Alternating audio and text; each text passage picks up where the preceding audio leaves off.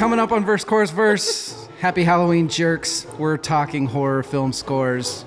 Let's tear down the walls and hold on to the night and not stop the fight. Good God, the 80s had a lot of tropes. That's next.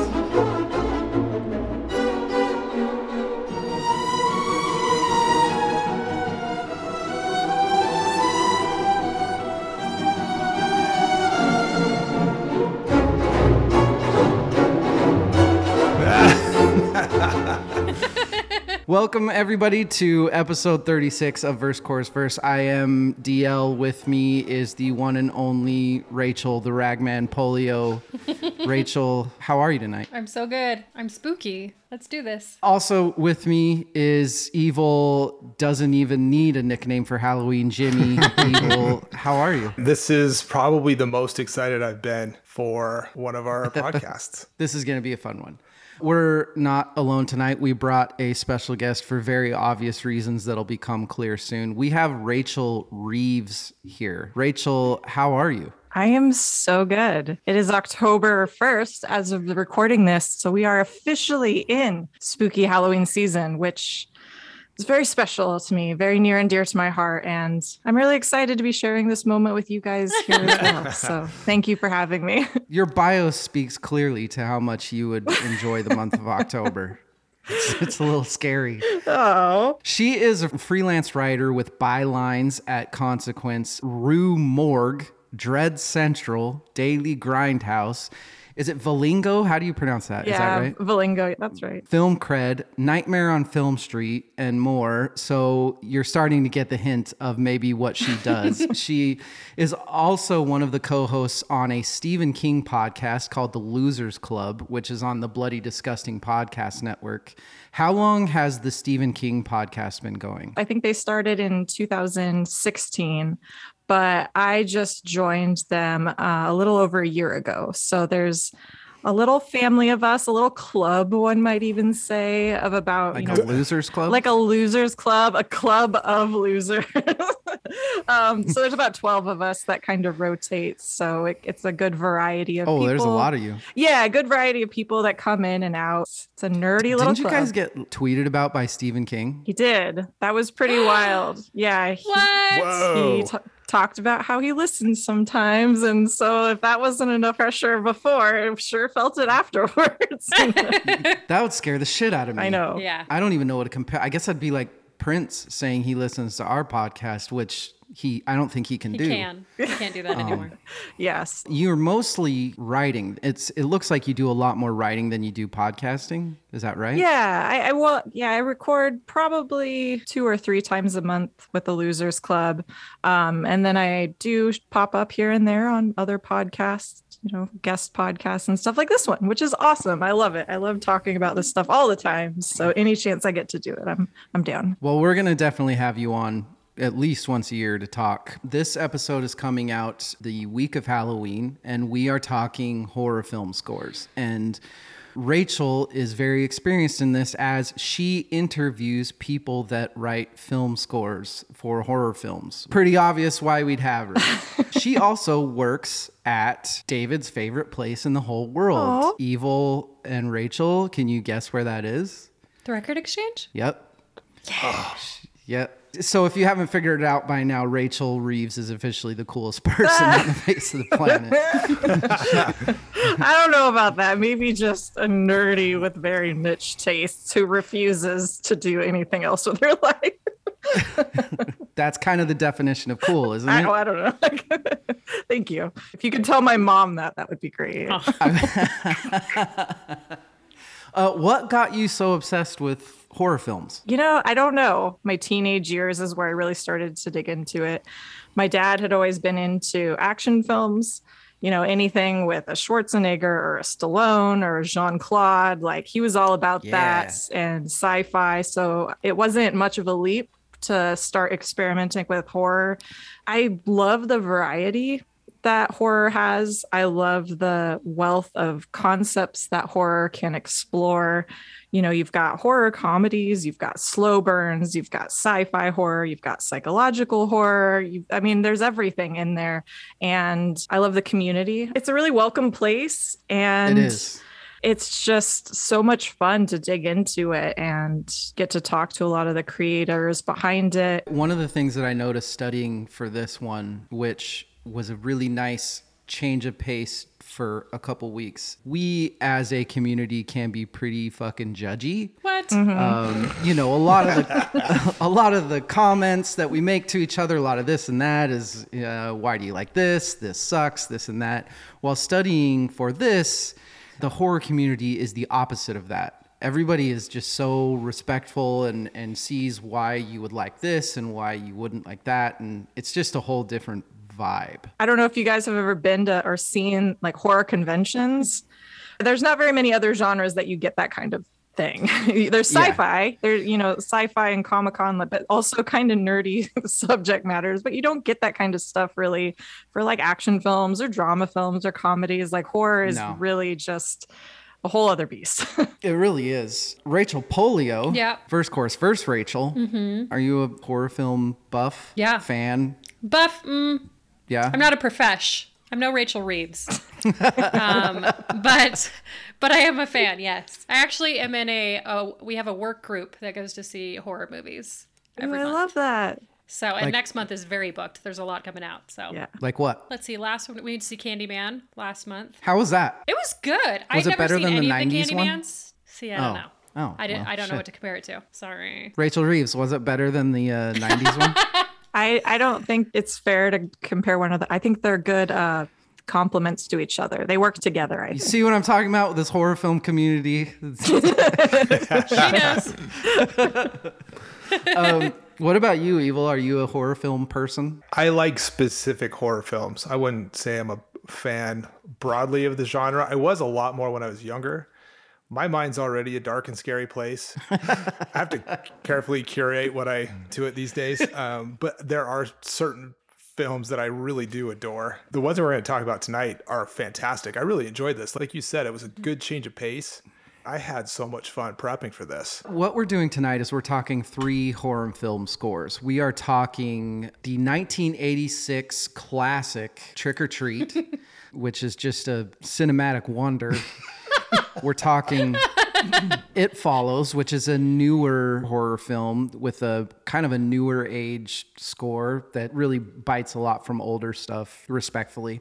And then each year we're going to do a pinnacle score, which we chose this year to be Psycho. It's the first year we're doing this. To me, that's if I could think of a score that would start it all, to me, it's Psycho. Those are the 3 we're doing. We kind of randomly picked that. We came up with this idea one night, and Evil right away said Trick or Treat. I would really like to do that. Not a big shocker there. Rachel Polio threw It Follows in there, which she had never seen, so I still don't know where that came from. I don't know. The type of music that's in It Follows is just David music. It's just a guy on a Korg. I just love it. I love it so much. And Psycho is Psycho. It was just weird because it kind of all fell into place, and we have these 3 kind of perfect fitting, very different scores that we're going to talk about tonight. We're going to get started soon. First, we have to talk about the most important part of the night. That is, what are we drinking? Evil, I'm going to start with you. What do you have tonight? In the tradition of me drinking gin drinks, not being a gin drinker, I went with the Corpse Reviver number 2. It seemed apropos, and it's actually delicious. So that is what I'm drinking tonight. What's in it? Corpse Reviver is gin, Lillet Blanc, orange liqueur, I use Cointreau, lemon juice, and a touch of absinthe. Fancy schmancy. Very fancy. Rachel Polio, what about you? Are you drinking a German beer? No, I'm not a big beer fan. Oh. Unless there's a hamburger and bowling. I pre-gamed with a White Russian. You almost said Manhattan. I almost said Manhattan. That's disgusting. No, it's just not for me. It's not disgusting. So judgy, these ones. I made a White Russian. I was trying to stay on brand, 1960s cocktails, and that was on there. And I was like, I know how to make a White Russian. And then I drank it, and now here we are. So I have I made a milkshake. So it's Breyer's vanilla ice cream, for those of you that want to know. I got some Mother's Circus Animal cookies. And some whipped cream vodka in there, a little half and half. You're staying on tag for sure. You're I'm staying on my brand. Rachel Reeves, we haven't spoken for a while. Are you a drinker? Do you drink? Not really, which is wild because I feel like that is not how you and I used to operate. So No, we used to throw a few back. I don't know what happened, man. It's like I hit like 30 and all of a sudden it's like, oh, I can't hold my liquor anymore. Oh. Well, that just means you're healthier than us. I guess I don't know. I'm drinking an energy drink here at like 9:30, so I don't know what that means. Never mind. Yeah, it's no, you're not. it's like I don't think that's what that means. I am drinking an Appletini. It is a good Appletini. I actually made my own apple liquor. I just Evercleared some Granny Smith apples for a couple days. One part that, one part Applejack, some lime. It's really good. It's an Appletini that doesn't smell and taste like green Jolly Ranchers. It actually smells like an orchard. It's really awesome. It's very good. I like that you turned Everclear into a verb right there. Evercleared. Last week I Evercleared myself. It wasn't pretty at all.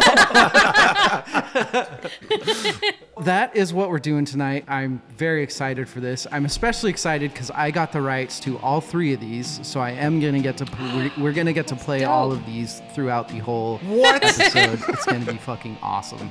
That's so cool. Be right back.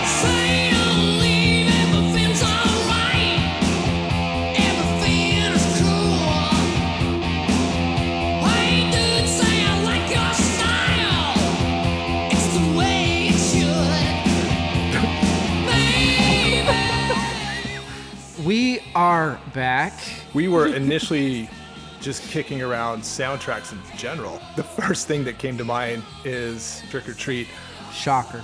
I had this on cassette tape that I stole out of my brother. He had like the double-sided cassette tape carrier where you could unzip one side and it had a bank of tapes, and you flip it over, unzip it, it's got the other. And I would always steal stuff out of there late junior high, early high school.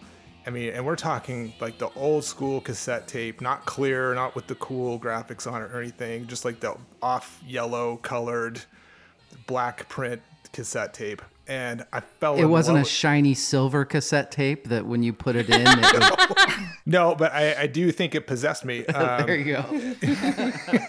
And here we are today. I had never seen the movie before. I just had this soundtrack. I did eventually wind up watching the movie out of curiosity, probably in the early 2000s. And I kind of discarded, I'm like, this is 80s garbage. How wrong was I? Very. So wrong. Wow. There's a music video that I had sent to you guys. I found it on some sketchy Russian YouTube like website.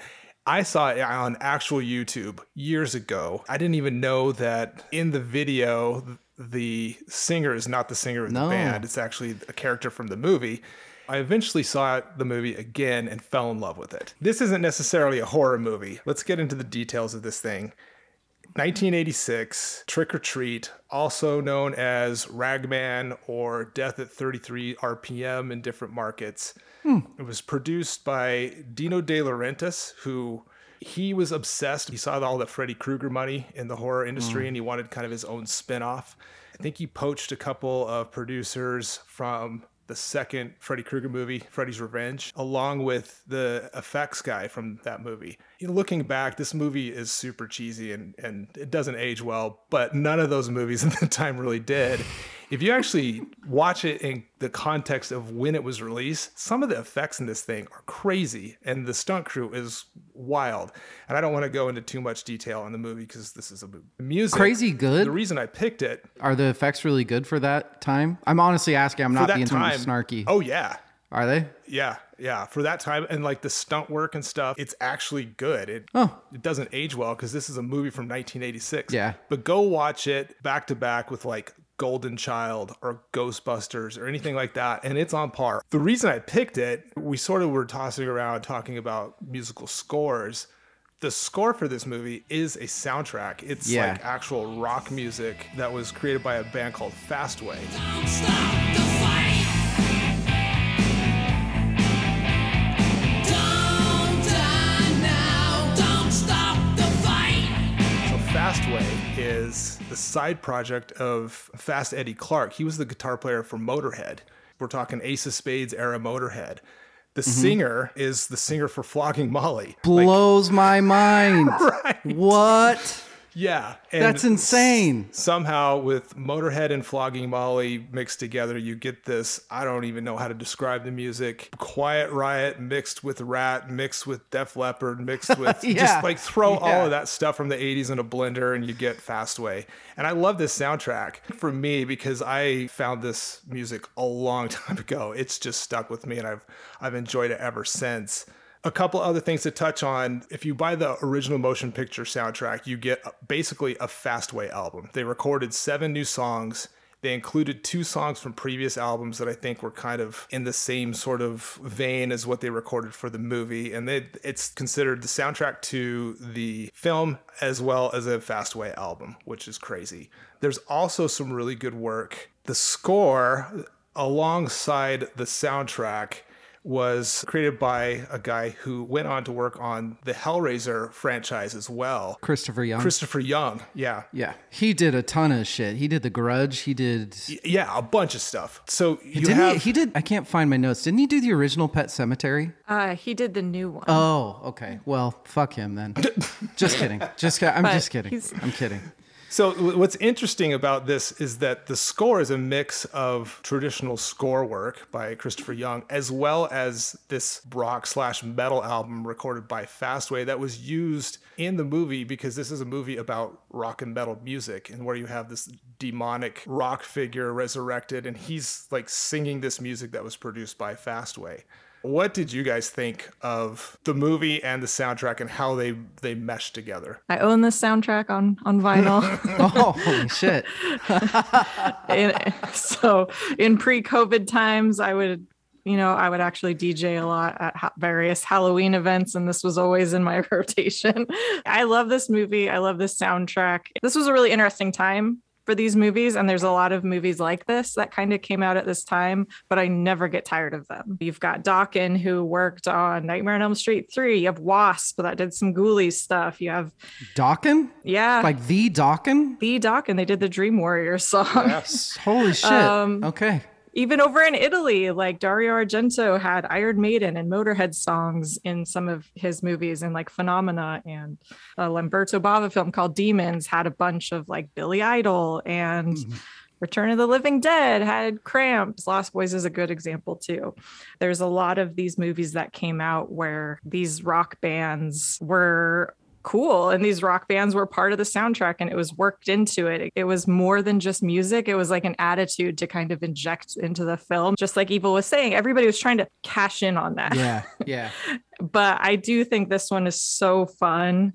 I don't know if you've ever seen Black Roses or Rocktober Blood either, but those are kind of similar. I recommend checking those out too if you like Trick or Treat.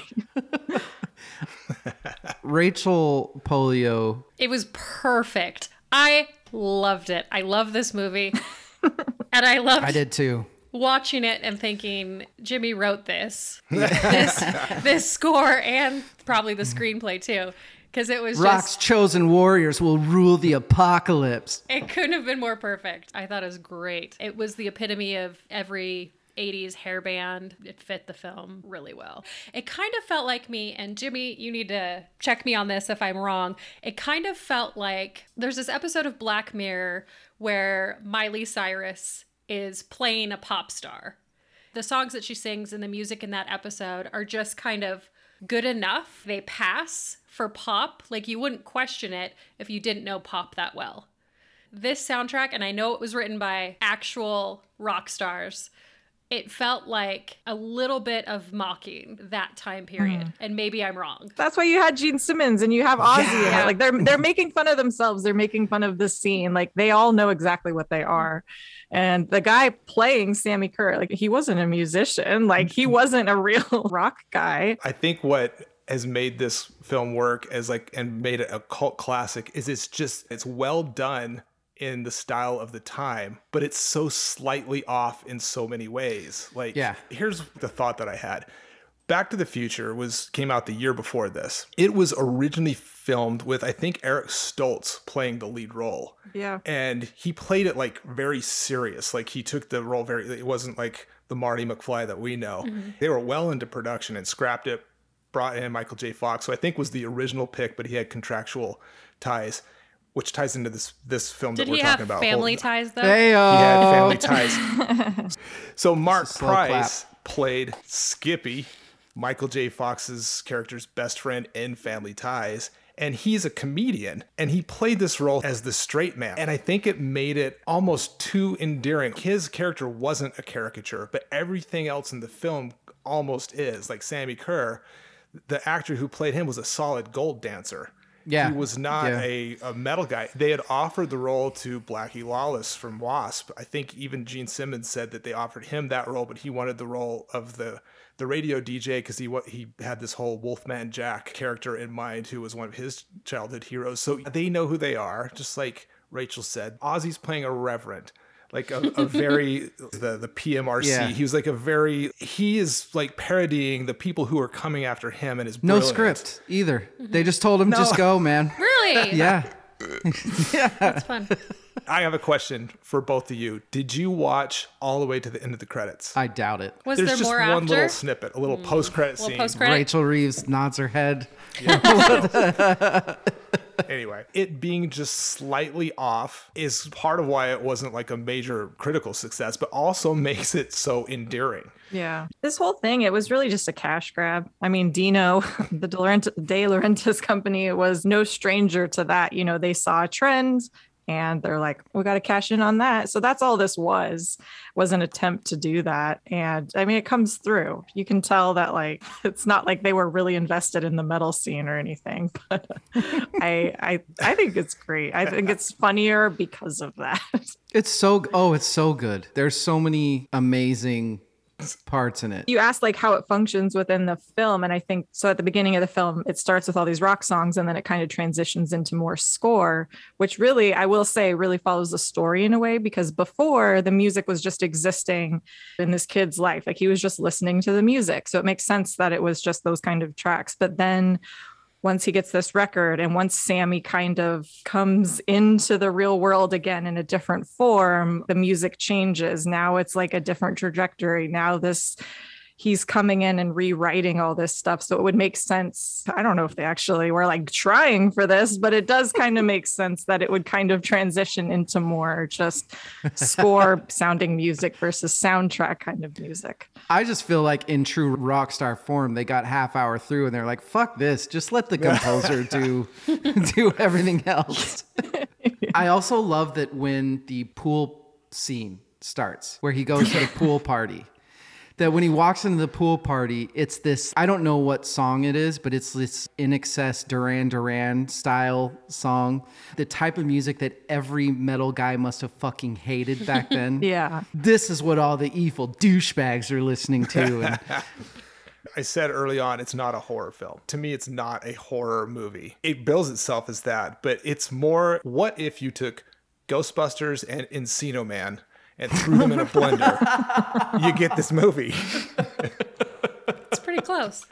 It's such a good movie. I do still find it really endearing. I myself, like, I was in high school when my favorite musician died, Joe Strummer, and when he passed away, like, I remember that like hitting me like a ton of bricks. yeah, Those opening scenes where he's experiencing that, I still find that really sweet, because I still think it's really relatable, especially when you're that age and like how obsessed you were with music.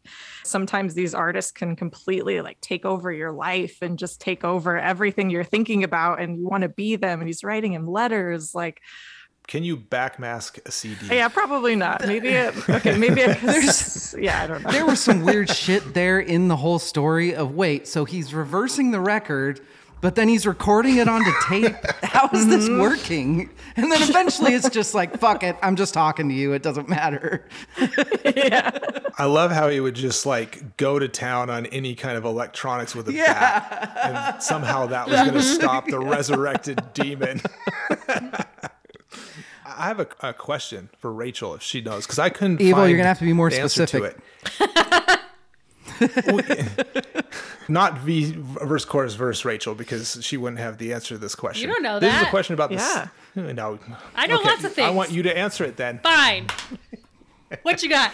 I want to know if Fastway was just recording an album and got roped into doing this, or if the songs they recorded for it were specifically for the soundtrack, because there's 2 tracks that are pulled from previous albums. Like, I couldn't find an answer to that, so I didn't know if you would know. I don't know for sure. I mean, I've always understood it that they were hired to write the songs for the film.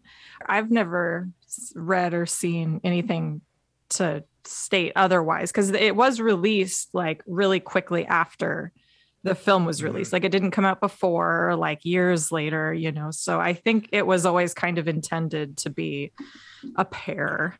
So I think that's all we have for Trick or Treat Fantabulous. We're going to take a break, and then we're going to get to our second movie of the night.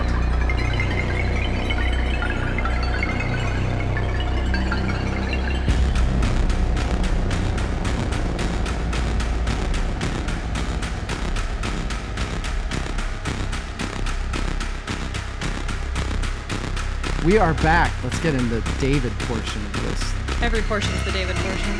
Same? It's because you talk a lot. We are getting to our second movie of the night. Let's talk It Follows. Yeah.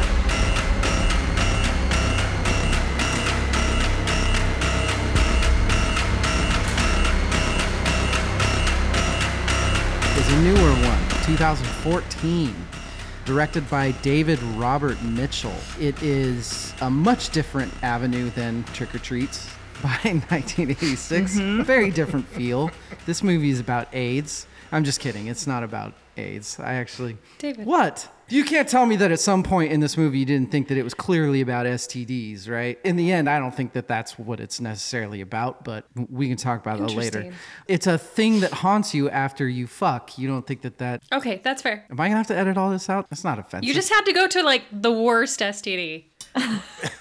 You had to go to like death. Like, if you have premarital sex, you're going to die. Rachel, did you watch this movie? I mean, I did. If you have sex, then somebody's going to like rip your legs apart and kill you and murder. It was just like a broken leg. It wasn't like... I think she was dead. That's just my... Well, she was dead for sure, but it's not like he ripped her leg.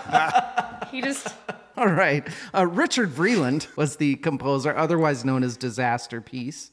He had grown in popularity he had done some other soundtracks and a lot of video games. Apparently, he had gotten really popular with a game called Fez. I hope that's how you pronounce it, F-E-Z.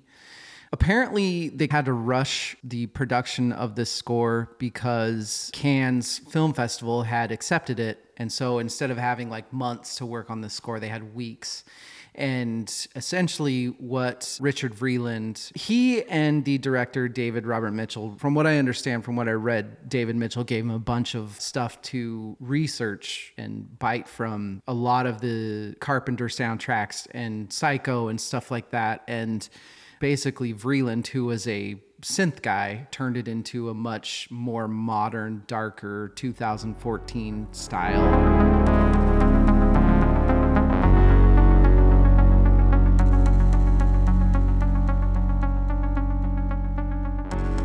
I love this style. I absolutely love it. After listening to this score, looking at its part in history, I think that it had a lot to do with tons of scores moving forward. Stranger Things came out a couple years after this, and you look at that music compared to this, and it's very similar. You could say the same thing about this with a few things a couple years before this. I want to ask Rachel Reeves this right off the bat, because you know a lot more about this and timetables. In your opinion, the It Follows score, where does this stand in moving the whole neo-synth movement? I think Drive was a bigger influence. What was that, like 2011? 2011, yeah. I think Drive and Cliff Martinez really kind of kicked off the neo-nostalgia kind of synthwave movement. I remember when this came out, because it was kind of an indie film. David Robert Mitchell hadn't really done a lot. I think this was his second feature. Even in my day-to-day life, I saw a lot of the young kids I work with, who are much younger than me, freaking out over this movie, freaking out over this music. We sold a lot of copies of it. Oh, really? At Record Exchange. And I thought that was so rad. Yeah. Just, it was really connecting with a lot of kids just as a piece of music. So I do think it's important. And it was a kind of a lower budget film, but it really kind of blew up, which is always fun and awesome to see. Where are you at with this style of music? It's not my jam, but I absolutely thought it fit great with the movie. You know, it did, have a little bit of pre-Stranger Thing feel to it. I thought it worked really, really well. I think I'm kind of there with Evil. I'm really picky about horror films. I have a hard time with a lot of them. I do like this one. I love this soundtrack. Towards the end of this, after watching it the second or maybe the third time, I kind of thought it was a whole social commentary on sexual assault. There's the really weird ending in the pool. All of a sudden she sees the vision of, I think it's her father. It is. It is? Mm-hmm. Because the song is called Father that's playing. And you see what they pointed out that I read is that there's an earlier part in the movie where she's in a mirror and there's Polaroids, and one of them is of her and that same guy, which is her dad. So I don't know if that's saying that her dad assaulted her or what, but... And during that scene too, they said, who is it? What does it look like? And she said, I don't want to say. Yeah. So there's that aspect of it. And in the end of the movie, there's kind of the whole, she's not just having sex because she has to, or because to try to fix what's going on in her head and everything like that. She does it because she likes the other person, and they're like, was that okay? And she's like, I mean, not really, but it's getting there. I think that's a great reading. I don't think that he's ever said. I think it's one of those things where like people ask him all the time and he's like, it is what you wanted it to be. You know, it is. I don't know. Like he's never definitively been like, oh, well, actually, I was talking about that. No, he's never done that. So whether or not he actually knows, I don't know. Gotcha. But he's just kind of leaving it ambiguous. But I don't think that reading is far off at all. But I do think that's what's cool about it is you can put that lens on it and it totally makes sense. And if you want to look at it through an STD lens, you can look at it and it still makes sense. And I'm sure that there's a bunch of other ways that people can read it. And honestly, that's probably not wrong either. Evil, did you listen to this soundtrack without watching the movie? I did. I like synthwave. I'm not like a huge fan, but I enjoy it. And so, I had it on kind of in the background throughout the day. And it's just enjoyable. It's like it's good music to be productive too for me, I guess. I don't know. I told you my mind is dark and scary, so this actually lightened things up a little bit. I enjoyed the movie. I enjoyed the soundtrack. I like how the two kind of juxtapose. It's like retro modern music.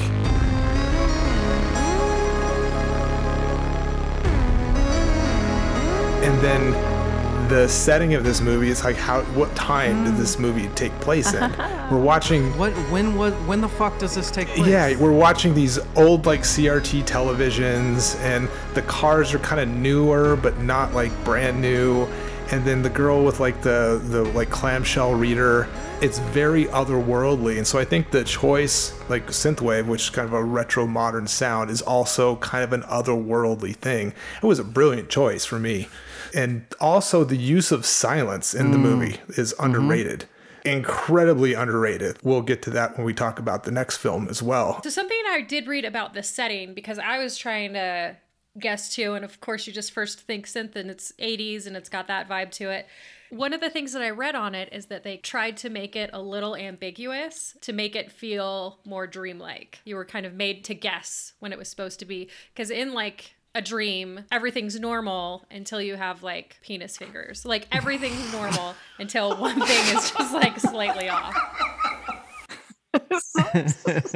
This point in time in was it 14 that this came out? Yeah. I remember at this point in time, I was really fucking sick of horror movies because it was all torture porn. It was all gory shit. And then all of a sudden this came out, which was just this dark, suspenseful, eerie.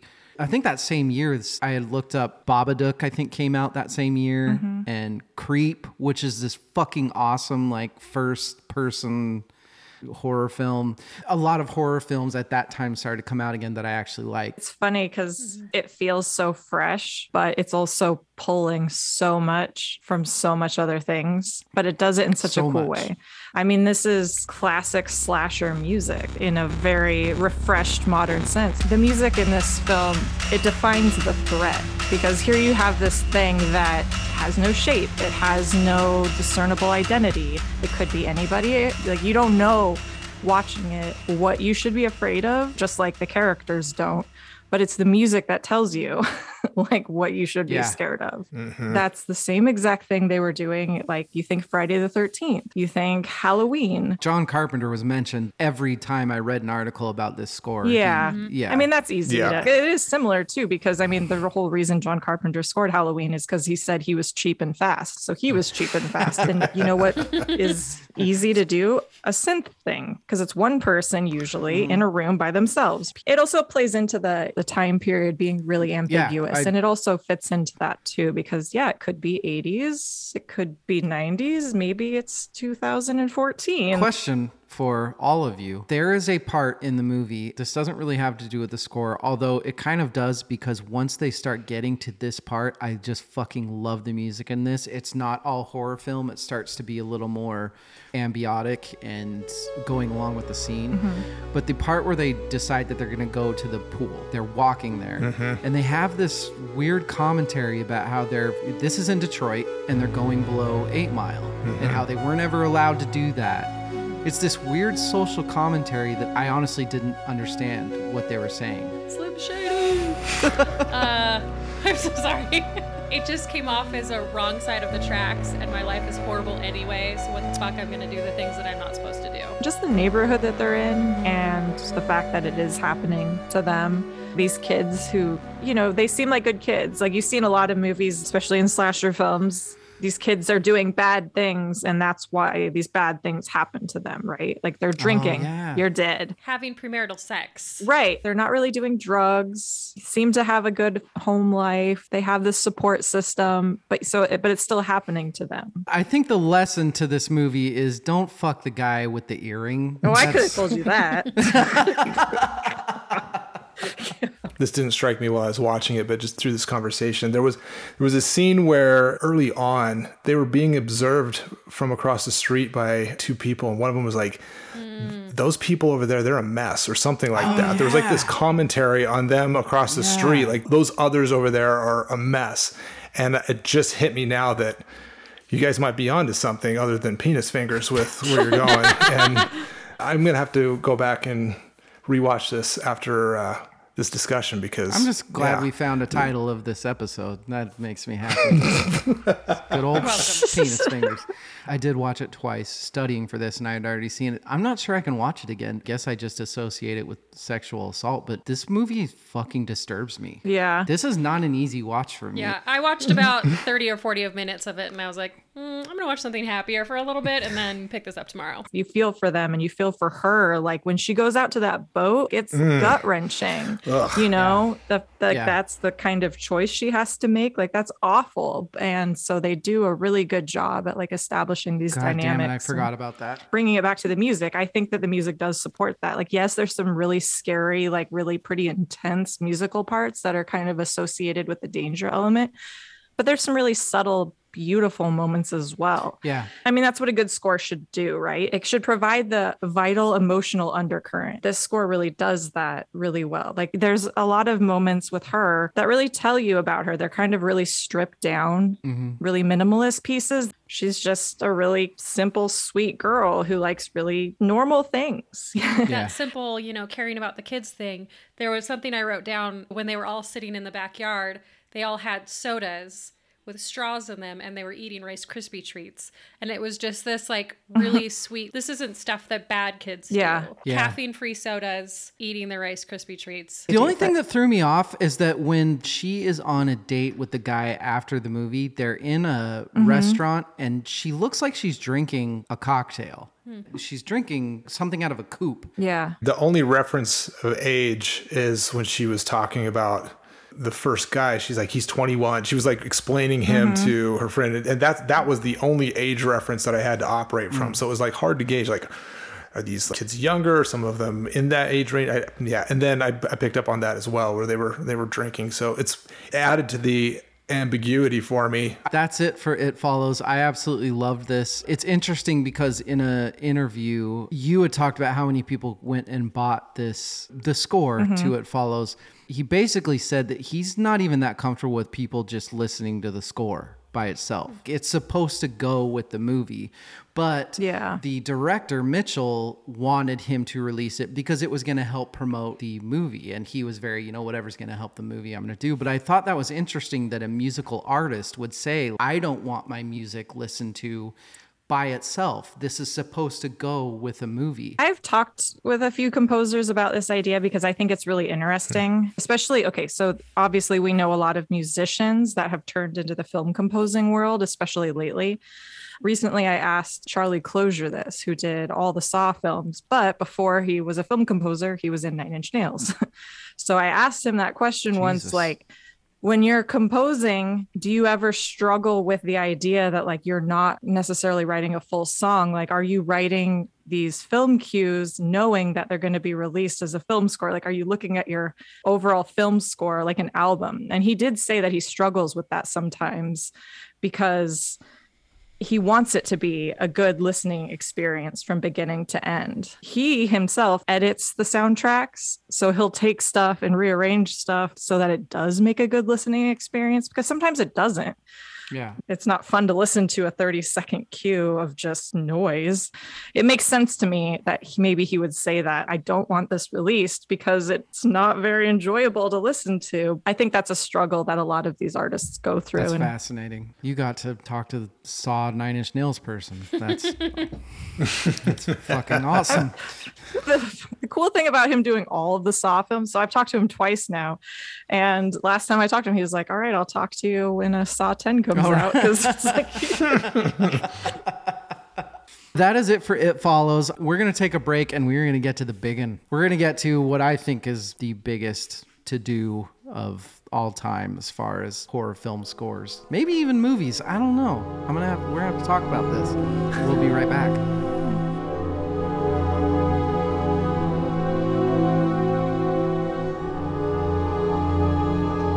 just talking about Sven. That crazy motherfucker. I like that Sven. I miss Sven. Same.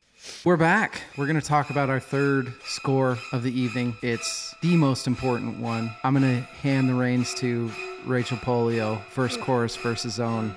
Good luck.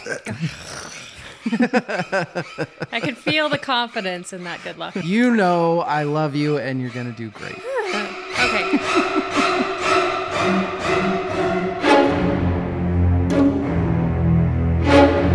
Psycho, released in 1960, produced and directed by Alfred Hitchcock. Who? Score by Sorry. Alfred I'll shut Hitchcock. up. I'll shut up. Google him. He did a lot of stuff. It's kind of indie filmy stuff. It doesn't matter. Anyway, so the score was done by Bernard Herrmann. It was a lower budget movie than most of the Hitchcock stuff. He filmed it in black and white, and at that point it was a choice because color was available. The movie premiered to mixed reviews and was considered pretty controversial at the time. Budget was $806,947, in case you're curious. Box office was $50 million, so they made it back pretty quick. After Hitchcock died in 1980, Universal Pictures produced some follow-ups, 3 sequels, a remake, a made-for-television spin-off, and a prequel television series that was set in the 2010s. What was the TV spinoff called? Bates Motel. Yes, Thank you. that's right. I knew that. Other works from this gentleman, Bernard Herrmann. He also did music for Twilight Zone, Taxi Driver, Citizen Kane, Cape Fear, 1962 version, North by Northwest, Vertigo. He also did the music for War of the Worlds. Yeah. Orson Welles, apparently. He did everything. He just did it. He did all everything. of the Things. things. Yeah. Yeah. And originally, Hitchcock had asked for a jazz score, but Herrmann thought a stringed orchestra would fit the black and white vibe better. Jazz score. Thank you. I was holding it in. Think like Morricone. No, I get it, but it's still hilarious. There was a lot of like Italian horror films and stuff that used a lot of that kind of, maybe not quite so jazz as you're thinking. An analysis of the score of Psycho pointed out that stringed instruments gave Herrmann access to a wider range in tone dynamics and instrumental special effects than any other single instrument would have. And actually, I did read, which was kind of interesting, is to make them sound more aggressive, more abrupt, as they put the mic closer to the instruments to get that rough sound. Really? Yep. I love the score so much. I also love that I didn't do too much research besides listening to it a lot because I wanted to go off of what Rachel had fact-wise. I did read that, so Hitchcock, and everybody knows this, I'm sure, Hitchcock was such a anal, retentive, psychotic, every single millimeter of a film is his and not yours. And he gave Herman so much leeway with this one. I cannot overstate the trust that Hitchcock put in Herman for this score. That is not normal. Even there was something that I read that was talking about the shower scene, and you know how aggressive the violins and the strings are in that scene.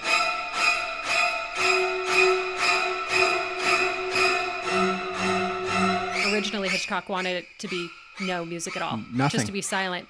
Yeah. And Herman kind of went behind his back and just made something just in case. And then Hitchcock was like, how about some music? And Herman was like, actually, I have this for you already. Here you go. And later was quoted to say that 33% of the movie was the Hitchcock music. said And that was that. Hitchcock saying that about Herman's music, yeah. Which, if Hitchcock's saying that with his selfish That's elitist insane. whatever, that means that it was more like 66%, honestly. I am very excited to get to Rachel Reeves. What is your opinion on this score? I mean, it's iconic and memorable for a reason. I think that it's one of the most mainstream and recognizable, maybe not overall film score, but there's a few cues in here that you're going to play to somebody and they're going to know what it's from, even if they haven't seen the film. And there's not very many film scores that can do that. The only other one that I can think of really easily would be Jaws. But it owes a lot to this because it's very similar. The importance of it is huge. It was a really interesting time for this to happen. So there were two films that came out that year. Psycho was obviously the most notable, famous one, but there was another one called Peeping Tom that came out in 1960 by this director named Michael Powell, which was also very ahead of its time in a lot of ways and really influenced the horror genre. And it did some kind of similar things with the film score. It's about this photographer who stalks and kills these women, but every time before a kill, it's from his POV. So, you don't see him. It's kind of like Friday the 13th, where the camera is this person, right? You hear his camera whirring. And then that's how you know that he's getting ready to kill somebody. It's kind of interesting because you see that a lot later in a lot of slasher films. And those came out the same year. I call it auditory weapon mimicry. The music is embodying the weapon, right? Not only are you seeing awesome. it, you're hearing that it. Might be the title of there's so many good titles. I don't know if that had quite been done in that way before.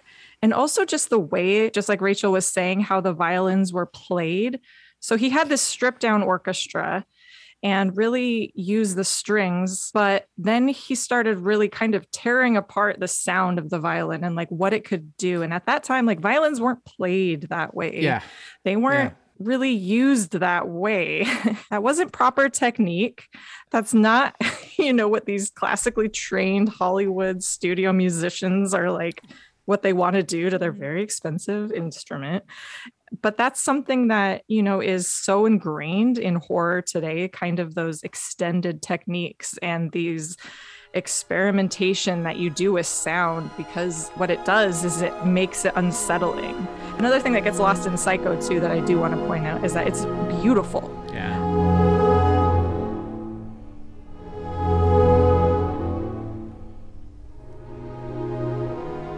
On top of this really scary, really famous sounds that everybody knows as Psycho, there's a lot of really beautiful kind of classic Hollywood score.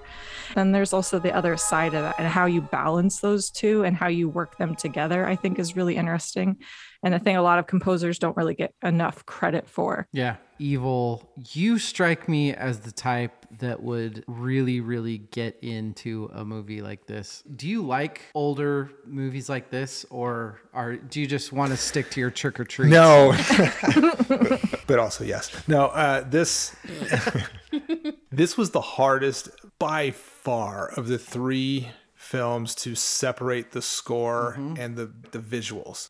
In preparing for this, what I did was I would sit and watch the movies and then try to really focus on the music only. I couldn't do it with Psycho. It's so immersive. It's so much a part of the total package that at one point I just gave up and I just watched the movie. And Yeah. that's a testament to how well that this whole thing was put together. This thing is a classic for a reason. This influenced everything that's come since for a reason. And it was highly enjoyable. I had seen clips of Psycho, but I never watched it start to finish all in one sitting. And boy, what a treat. I really enjoyed it. Something that I had read about this film and Herman composing the score is that it was one of the first times that he got to watch the entire film and fit in the music where the music needed to go. And so I think in that way, maybe that's why separating the score from the movie doesn't work as well. That makes sense. This was a really interesting time and just in technology too. There was a lot of changes. Being able to compose and write to film was becoming easier. And like now that's common practice. Like there's a lot of composers, they'll get a rough cut of the film and they're able to, compose. I think that has a huge part of it. And also just like, so in 1956 too, another film that I would say was hugely influential would be Forbidden Planet, which had the very first all electronic film score. Yeah, wow. In 56? Yeah. So I think that Holy just crap. in film in general, things were kind of starting to, Leslie Nielsen's in that? yeah, Sold. it's great. If you like synthwave and stuff, like watch it for the music Okay. because it's Twist amazing. my arm. You were talking about the score in general, which is, you're right, it's completely beautiful. I've listened to it a couple times just by itself this week on vinyl, and it's just fucking Jesus, it's so good. There's a couple things that I really love about it. The first thing I love is kind of what you were speaking to is, there is the awesome slasher stuff, the ring, ring, ring, classic, everybody thinks of it. But nobody thinks of right after when you get all the dun, dun, dun, dun. In the regular times where it's just a normal conversation when she's driving, when they're in the city, it's so beautiful.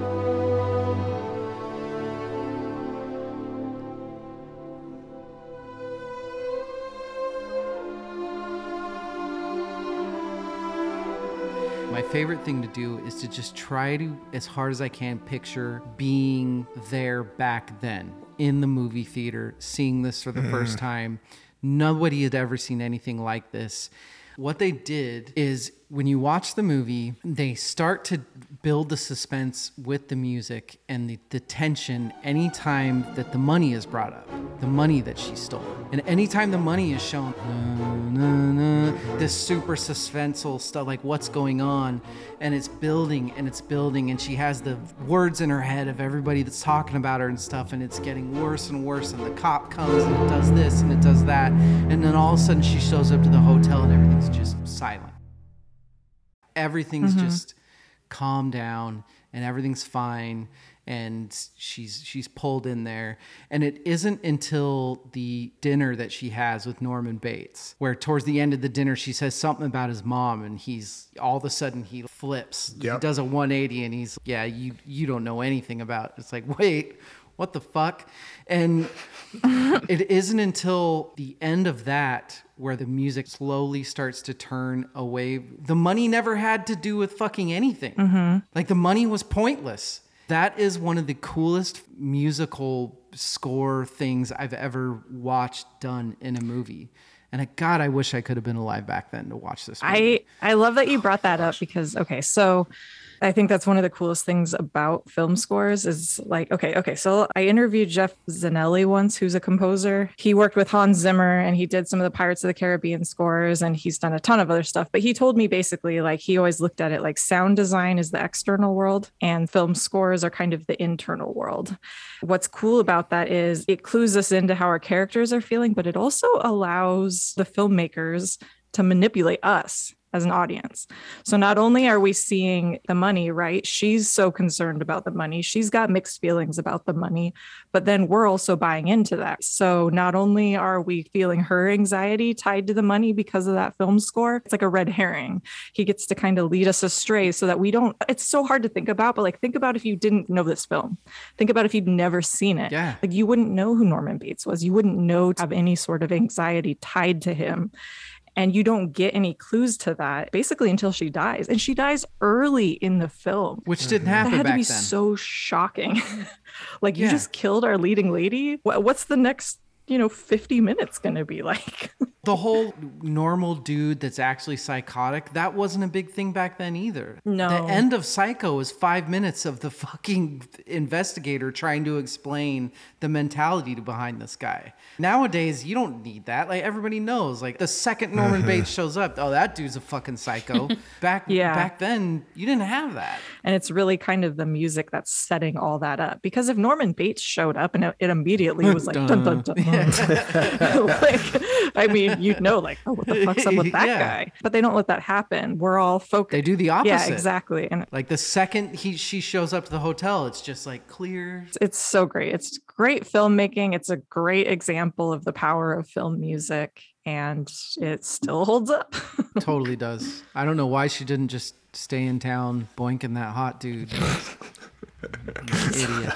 There's something I want to pull in from It Follows that I think is put on display here in such a masterful way that it would be really easy just to not even notice it.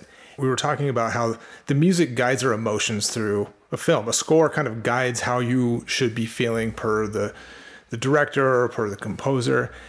And the moments of silence in this film are epic, especially like the one that stands out the most is the shower scene, where you know how to feel with those jabs, those string jabs as the stabbings happening. And then all of a sudden silence and the shower's running and you're left like, well, what do I feel here? What's going on? It's so unnerving in such a subtle way that it blew me away through the whole film. That's one of many scenes where Even now. Yes. That movie's been out for 60 years. I've seen it 18 times. I watched it yesterday. The shrieking is done and she's dead. And there is this uncomfortable, like, fuck, now what? What the fuck happens now? It's crazy. Yeah. Like you're just left like, what do I don't know how to feel. I don't know what's going on. And boy, talk about just masterclass in filmmaking on all sides. And if Herman was given carte blanche, man, yeah, I think you're right. Like this could be 60% or more music to the meaningfulness of what happened with this film. Oh my God. Brilliant. It does show like Hitchcock's trust in him too, because I do think a lot of directors and filmmakers struggle with having silence in films. You have to put that trust in your audience and they're going to respond to it the way that you want them to. And I think sometimes more insecure directors will just fill it with noise. Right, with that straight on shot of the shower head right at you. And it just, man, what a powerful scene. I do have a question, and I have a huge fucking problem with this movie. Okay. Who the fuck gets in the shower and turns on the shower just right onto them right away? This is always a thing in movies. I never understand this. Like, who doesn't wait for it to get warm? Like, who's jumping in and then turning it on? Yeah, I don't know. This movie's full of holes. Yeah. What a garbage I'm film. also... And then you get him with the creepy grin at the very end. Rachel Polio, did you like this movie? It was fine. Is it okay? I had never seen this movie, and all I knew about it was that I'm dead serious, and I'm so sorry. All I knew was that she got killed in the shower. But you knew. I watched it by myself. You know, you see kind of part of the wig when he's stabbing her, and I was like, I think that's a wig. I think that's Norman Bates. And then at the end, I was like, I was right. Yes. So it was actually really... You heard it here first, ladies and gentlemen. 2021. Right? Rachel Polio called it. Sorry, guys. Spoiler alert. You've had 60 years to watch the movie. Were you at all surprised, like, how early she died in the film, I was though? very surprised because I was like, is this Game of Thrones? Why are you killing somebody off in the first like That's so little bit of crazy. the film? Like, is Norman Bates entertaining enough to hold the rest of the movie? Apparently he was. Yes, it was fine. But it was really surprising. Do you guys also know who that actress is? Vivian Leigh? Vivian Leigh. Janet Leigh? Janet Leigh. I was way off. That's fucking Gone with the Wind. Jamie Lee Curtis's mom. So Oh, there's shit. a big Shut the fuck up. horror connection there. Holy crap. She actually comes back in one of the later Halloween movies. I believe it's Halloween H2O. And she has a cameo and she's driving the Halloween water. That's my favorite. driving the original Psycho car in Yeah. it. It's very cute. That's fun. I'm going to ask everybody this. Evil, as far as horror film scores, where does Psycho stand in the pantheon for you? Is this the best of the best? Is this, it's no Jaws, but it's way paver. Where does this stand for you? It's definitely top 3. I mean, Jaws, Psycho, and just for the pure Trick or treat. creep me. Yeah, Trick or Treat. I mean, Halloween, the main theme for the Halloween score is it creeps me out if I hear it. They did something there. But that's just one line. If I had to pick like best track, it would be the Halloween theme. But best overall score, like I said, I got so immersed in watching this that it didn't feel separate from the movie. So I would definitely probably number 1 for sure. Rachel Polio, same question. This is a classic. This seems like it's just the violins sound like stabbing. Now we associate that sound with stabbing. Like everybody knows what that is because of this film.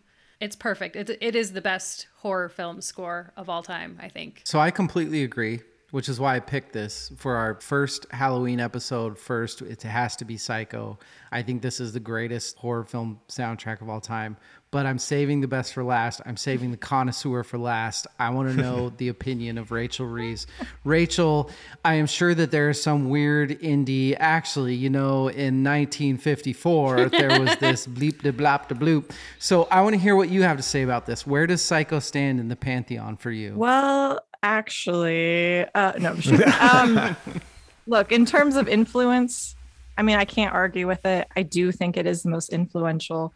I mean, people still, just like I was saying, you play this, people are going to know what it's from, even if they hadn't seen the movie. I mean, Rachel, you hadn't seen the movie, but if you heard that sound, you know what it was from, right? Mm-hmm. That cannot be undersold.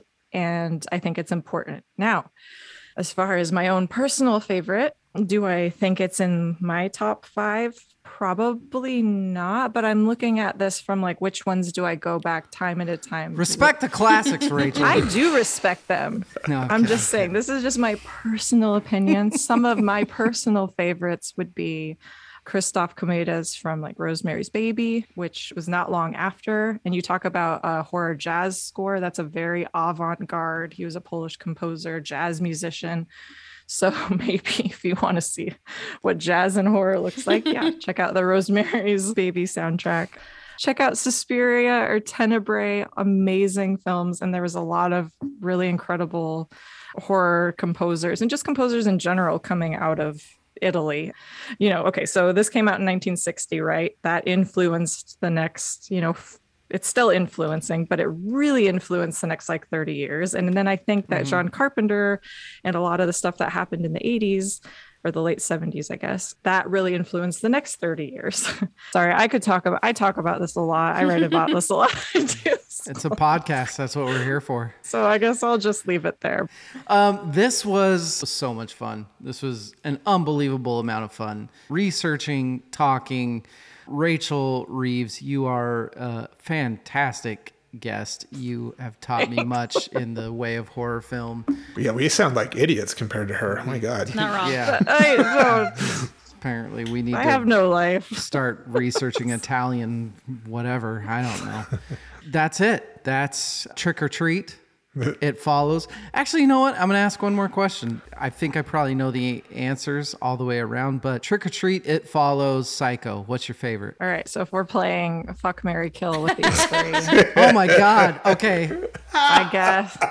So I would marry Psycho. I would fuck It Follows. Keeping on theme with the movie. And I guess it pains me to do so, but I guess I would kill Trick or Treat. This is the greatest thing that's ever happened to this podcast. Rachel Polio, same question. Yeah, marry Psycho, fuck Trick or Treat, and then kill It Follows. Evil, same question. Marry Psycho. It's so classy. It is classy.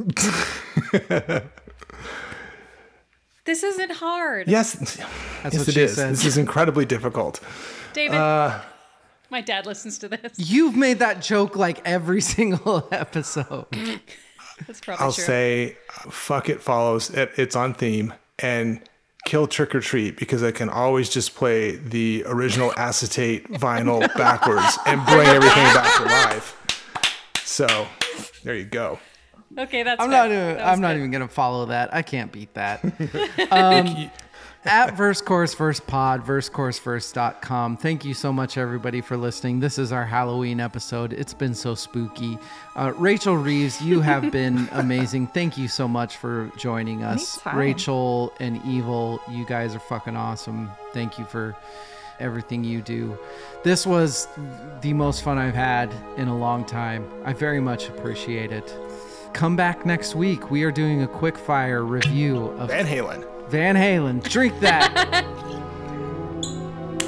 You didn't talk about Van Halen. I just did. Next week we're doing a quick fire review of 10 albums that came out over the last few months. We will see you guys next time. Adios. Bye-bye.